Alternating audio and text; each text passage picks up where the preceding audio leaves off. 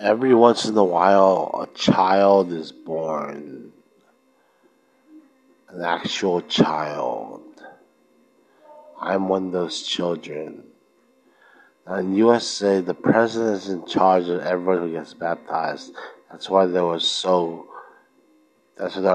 few actually water immersed, water dunked, or sprinkled baptized in USA. George W. Bush was president when I was baptized.